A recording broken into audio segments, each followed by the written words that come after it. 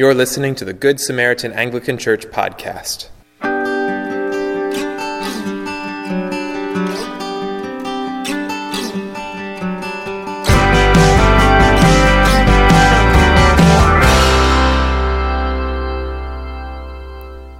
The following sermon was recorded on October 28th, 2018.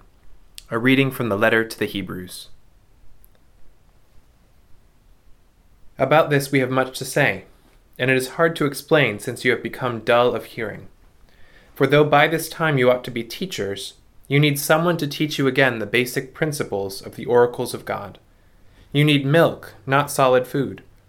For everyone who lives on milk is unskilled in the word of righteousness, since he is a child. But solid food is for the mature, for those who have their powers of discernment trained by constant practice to distinguish good from evil. Therefore, let us leave the elementary doctrine of Christ and go on to maturity, not laying again a foundation of repentance from dead works, and of faith toward God, and of instruction about washings and laying on of hands, the resurrection of the dead and eternal judgment.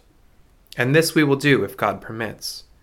For it is impossible, in the case of those who have once been enlightened, who have tasted the heavenly gift, and have shared in the Holy Spirit, and have tasted the goodness of the Word of God and the powers of the age to come, and then have fallen away, to restore them again to repentance, since they are crucifying once again the Son of God to their own harm, and holding him up to contempt. For land that has drunk the rain that often falls on it, and produces a crop useful to those for whose sake it is cultivated, receives a blessing from God. But if it bears thorns and thistles, it is worthless, and near to being cursed, and its end is to be burned.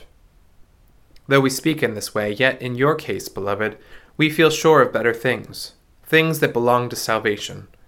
For God is not unjust so as to overlook your work and the love that you have shown for his name in serving the saints as you still do. And we desire each one of you to show the same earnestness, to have the full assurance of hope until the end, so that you may not be sluggish, but imitators of those who through faith and patience inherit the promises. The word of the Lord. Thanks be to God. In the name of the Father, and the Son, and the Holy Spirit. Amen. Please be seated. So one Sunday, a number of years ago, we were loading our family into the car after church. We had a wonderful service together, and we were getting ready to go home, and we were tired. We were planting a church, and this was in the late afternoon on a Sunday, so it was not a normal time for church to most of us. We got in the car, and there was chaos, and the kids were hungry, and so we were getting them all into their seats in the busyness of that. And I did one last seatbelt check to make sure everybody had their seatbelts on, and then I stepped on the gas pedal, and the car went backwards into the car behind me. Not a good situation. Now, thankfully, the car behind me happened to belong to a friend of mine, and thankfully, when I stepped on the gas pedal, I did so gently, and so it didn't go very fast at all into my friend's bumper, and there was just the tiniest little bit of a scratch there.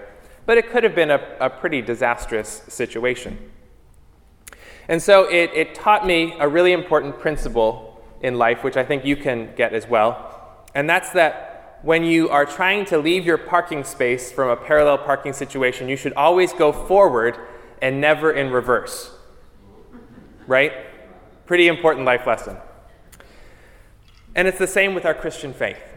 As Christians, it's important for us always to be going forward and not to be going in reverse, not to be going backwards in our faith. And so the book of Hebrews today talks a little bit about this, about the importance of moving forward and of not going backwards, not returning to the way you used to be, but moving forward into who God is calling you to be. And for some background, the letter to the Hebrews was written for the specific purpose of addressing a group of Jewish Christians who were considering going back to their Jewish roots and leaving Christ because of persecution. And this was a temptation for them. They had been cast out of their synagogues in many cases. They were facing persecution of various kinds. And they were saying, is this really worth it? Is it really worth it for us to follow Christ and face all of these persecutions? Wouldn't it be better if we went back? Wouldn't it be better if we just embraced the synagogue and the law and the old ways of teaching? That would be a lot easier for us. And you can almost hear echoes in that of their Hebrew ancestors many years before, as they were coming out of slavery and finding themselves in the wilderness and saying, wouldn't it be better if we were back in Egypt and still slaves, and then at least we'd have some garlic and leeks to eat instead of this manna? There's this dissatisfaction that you can find in this letter. And so this whole letter to the Hebrews was written to convince them that that's not the right way to go, that they don't want to go backwards to the life that they lived previously. They want to move forward in Christ, into the hope that they found in him, and into the fullness of that hope. So as we look at this letter, we can start in the end of chapter 5. And the writer says this: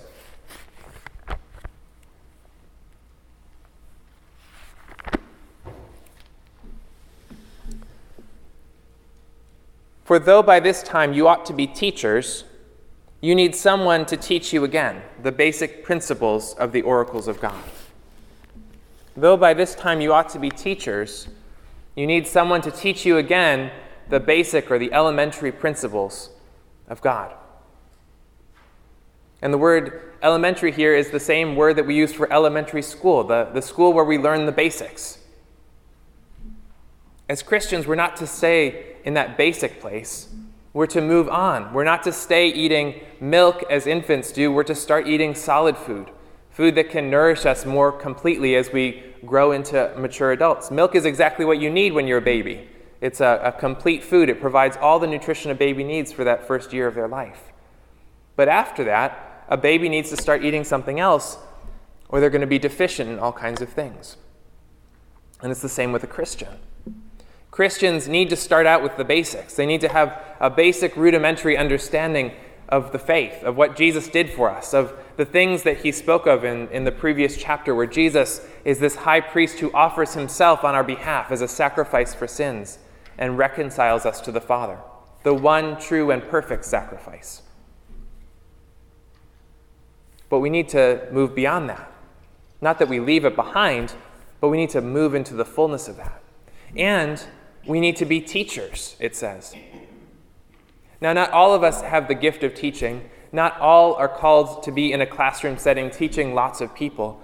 But all of us are called to teach others the faith, to pass down the things that we have heard so that others can embrace them too.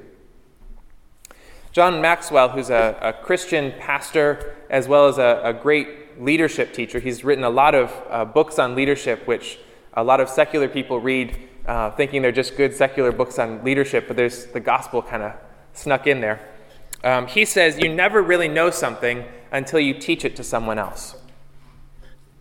You never really know something until you teach it to someone else. And if you've ever tried teaching something to someone else, you know that it shows you all the things you don't know about the thing that you thought you knew. Because when you do it yourself, you've figured out how you do it, you've figured out all the ways you do it. But Albert Einstein I don't know if he said it or not, but it was attributed to him, you don't really know something until you can teach it to a 6-year-old or until you can teach it to your grandmother. There are different ways that people remember this quote. But that's really true. Until we know something so completely that we can pass that knowledge on to someone else, we don't really know it completely. There's more learning that we need to do. And that's what this letter is saying here. It's saying that as you learn these basic principles, you need to be ready to teach them to other people. And yet he's saying, but you guys, you aren't ready for that yet.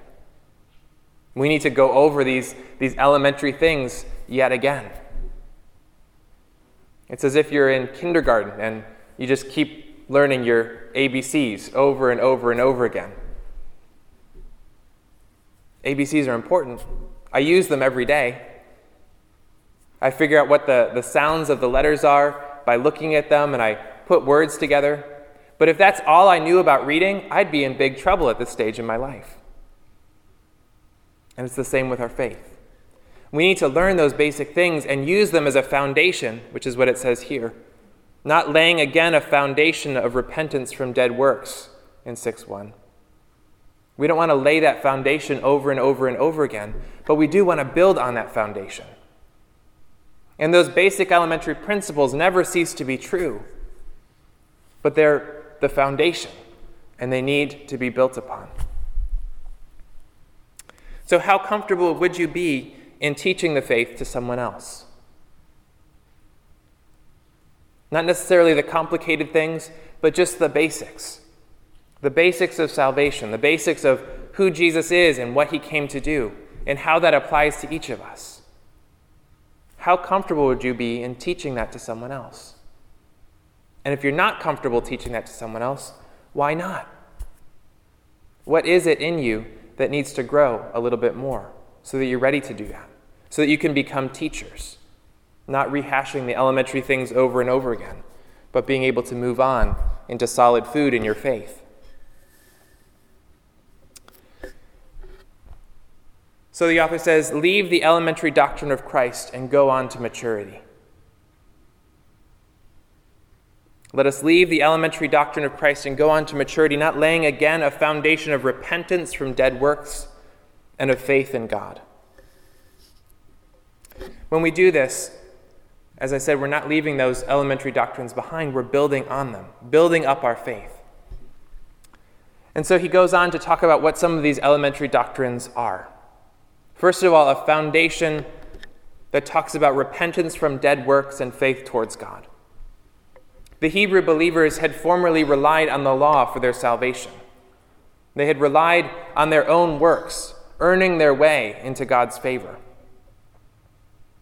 And of course, we know from lots of pieces of the New Testament that it's impossible to earn your way into God's favor because our debt of sin is so great that there's nothing we could ever do to repay it. We need a Savior to step in and be righteous for us and to give us his righteousness. That's what Jesus did for us. And there's faith in God as well. And it's that faith which saves us, not those dead works. And so the author is saying, don't go back to those old things. Don't go back to the dead works. Embrace the faith that you found in Christ. And then of instruction about washings and laying on of hands. And this relates to the sacraments of baptism and confirmation. These were two things that had a place in the Jewish tradition. They had ritual washings that they went through, especially when they were going into the temple. They would wash in certain ways, or before and after meals, they would wash in certain ways. So washing wasn't a foreign concept to them. But baptism, which is a single washing once in your life, that was unique. Because again, it's not about doing these things over and over again. It's about the salvation that we found in Jesus and the sacrifice he made once for all upon the cross. And so it's not about going and doing these things over and over again. It's about digging deep into that faith, recognizing that what you were is not what you are now. And confirmation with the laying on of hands. Those two things used to go hand in hand as someone was baptized and brought into the faith. They would be baptized in the water, and they'd have hands laid upon them by the leaders of the church. And that was the completion of their initiation, their welcoming into the Christian church. And then of the resurrection of the dead and eternal judgment. Because our faith is not just for right now. The things that we believe now, the way we put our trust in Jesus now, has eternal implications in the resurrection and the judgment. And so we need not forget those things. They're important, and we need to have them in our minds always. So instead of going on to maturity, these believers seem to be stuck in these basic elementary doctrines, still rehearsing them over and over again, still testing them to see whether they're true, unable to move forward. And if we go back to our car metaphor, it's kind of like they're stuck in park.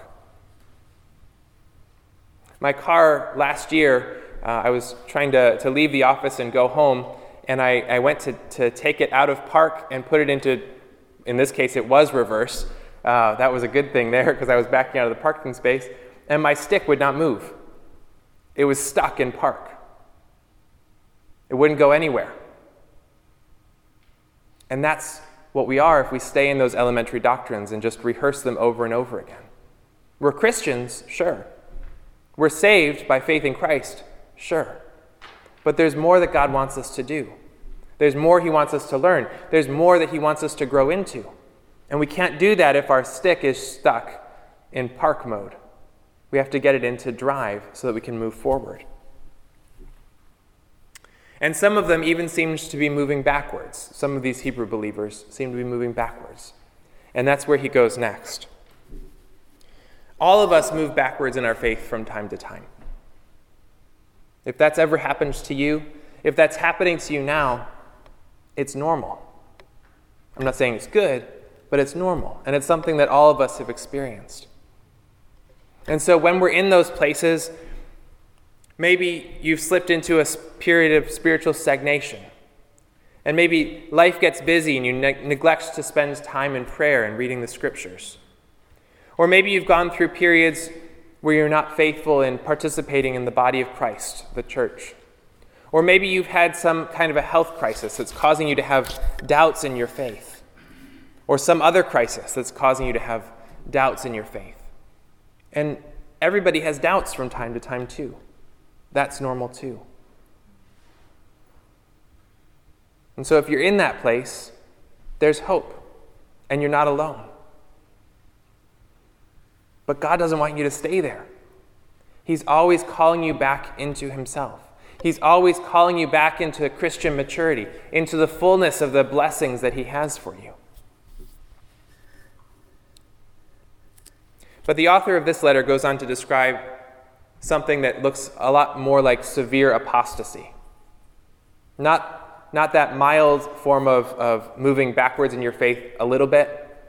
Because when you do those things, you haven't really lost your faith. You haven't really abandoned the gospel. If you missed having your prayer time for a couple weeks in a row, that's not a good thing, but you're not an apostate at that point. And what the author of the letter to the Hebrews here is talking about is someone who's gone to a severe place of apostasy. Beginning in verse 4 of chapter 6, "For it is impossible in the case of those who have once been enlightened, who have tasted the heavenly gift, and have shared the Holy Spirit, and have tasted the goodness of the Word of God, and the powers of the age to come, and then have fallen away, to restore them again to repentance, since they are crucifying again the Son of God, to their own harm, and holding him up to contempt." That's a severe place to be, and it has severe consequences. This is a verse or a couple of verses that have been very troubling to people over the years, both to lay people and to theologians alike. And it's caused much worry to people who sit back and they think, well, is that me? Have I fallen away so much at some point in my life that there's no hope for me? That there's no way I can find salvation in Christ? And it causes concern. Now the thing is, if you have that worry, I don't think you're so far gone that you're unavailable to the salvation of Jesus. Because if you have that worry, you haven't fallen so far away that you're in that dark, dark place. But that dark, dark place is real. And this author is not saying that this is a theoretical reality, but that it's something that really could happen to some real people. And maybe it already has happened. Maybe even to some people that they knew. And maybe you know someone in this category. But again, we're not talking about a simple lapse of faith, not talking about occasional doubts, not talking about missing your quiet time for a couple weeks or even months or even years. Perhaps you've not gone to church for a while. We're not talking about that. One commentator says, we're not here dealing with the sincere believer who is depressed about his spiritual failure, or the backslider who has temporarily lost interest in the things of God. We are here confronted with the fierce opposition to Christ and his gospel, public rebellion against Christian things, and a determination to bring Christ's work to an end.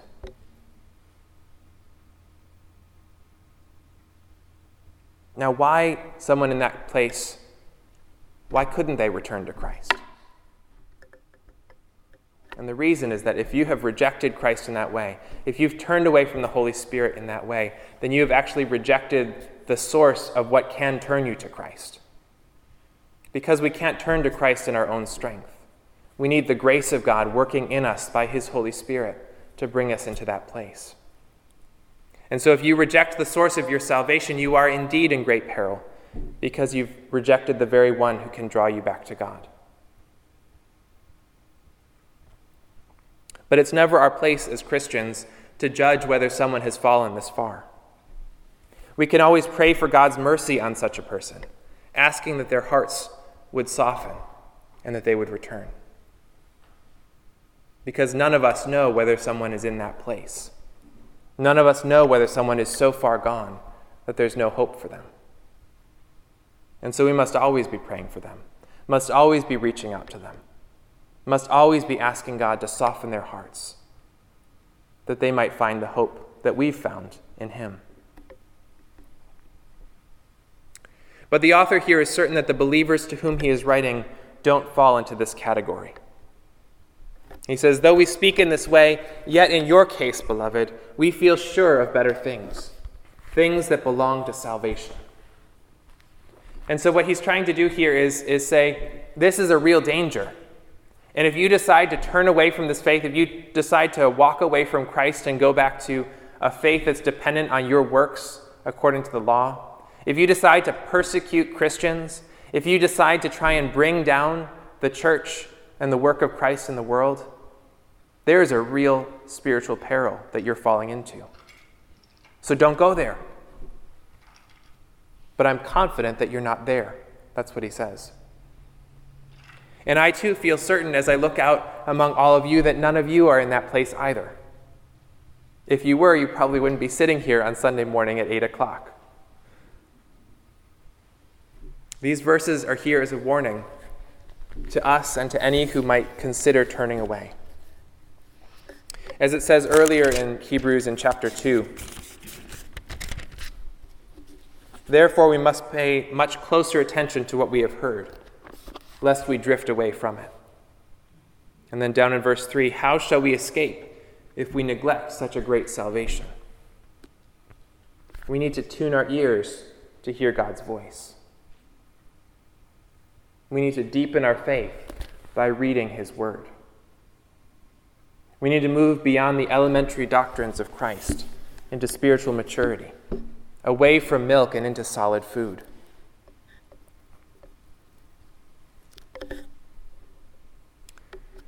So let us not be those who go backwards or even fall away. Let us instead move forward in the faith, moving beyond spiritual milk to eat spiritual meat, and turning around to teach those who are younger in the faith the things that we ourselves have learned. And let us all set our eyes on the hope that we have in Jesus Christ.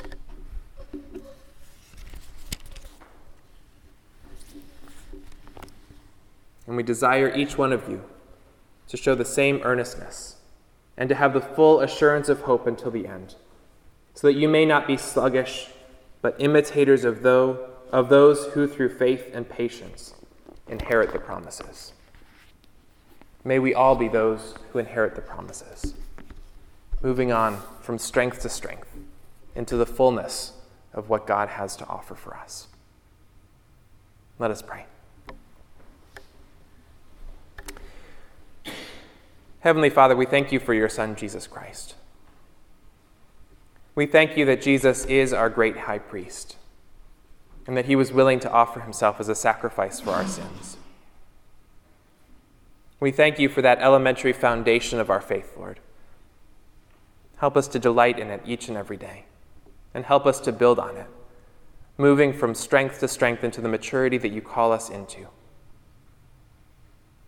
Help us to teach those who come behind us, building them up to maturity as well. And help us to endure, to run with patience the race that you have set before us, and to take our place around your throne with all the angels and archangels and all the company of heaven. In the name of the Father, and the Son, and the Holy Spirit. Amen. This has been a production of Good Samaritan Anglican Church in Middleburg, Florida. For more sermons, sermon notes, and information about our congregation, please visit www.goodsamaritananglican.org/sermons. If this podcast has been helpful to you, please subscribe and leave us a review with your favorite podcast player. Thank you for listening. God bless you.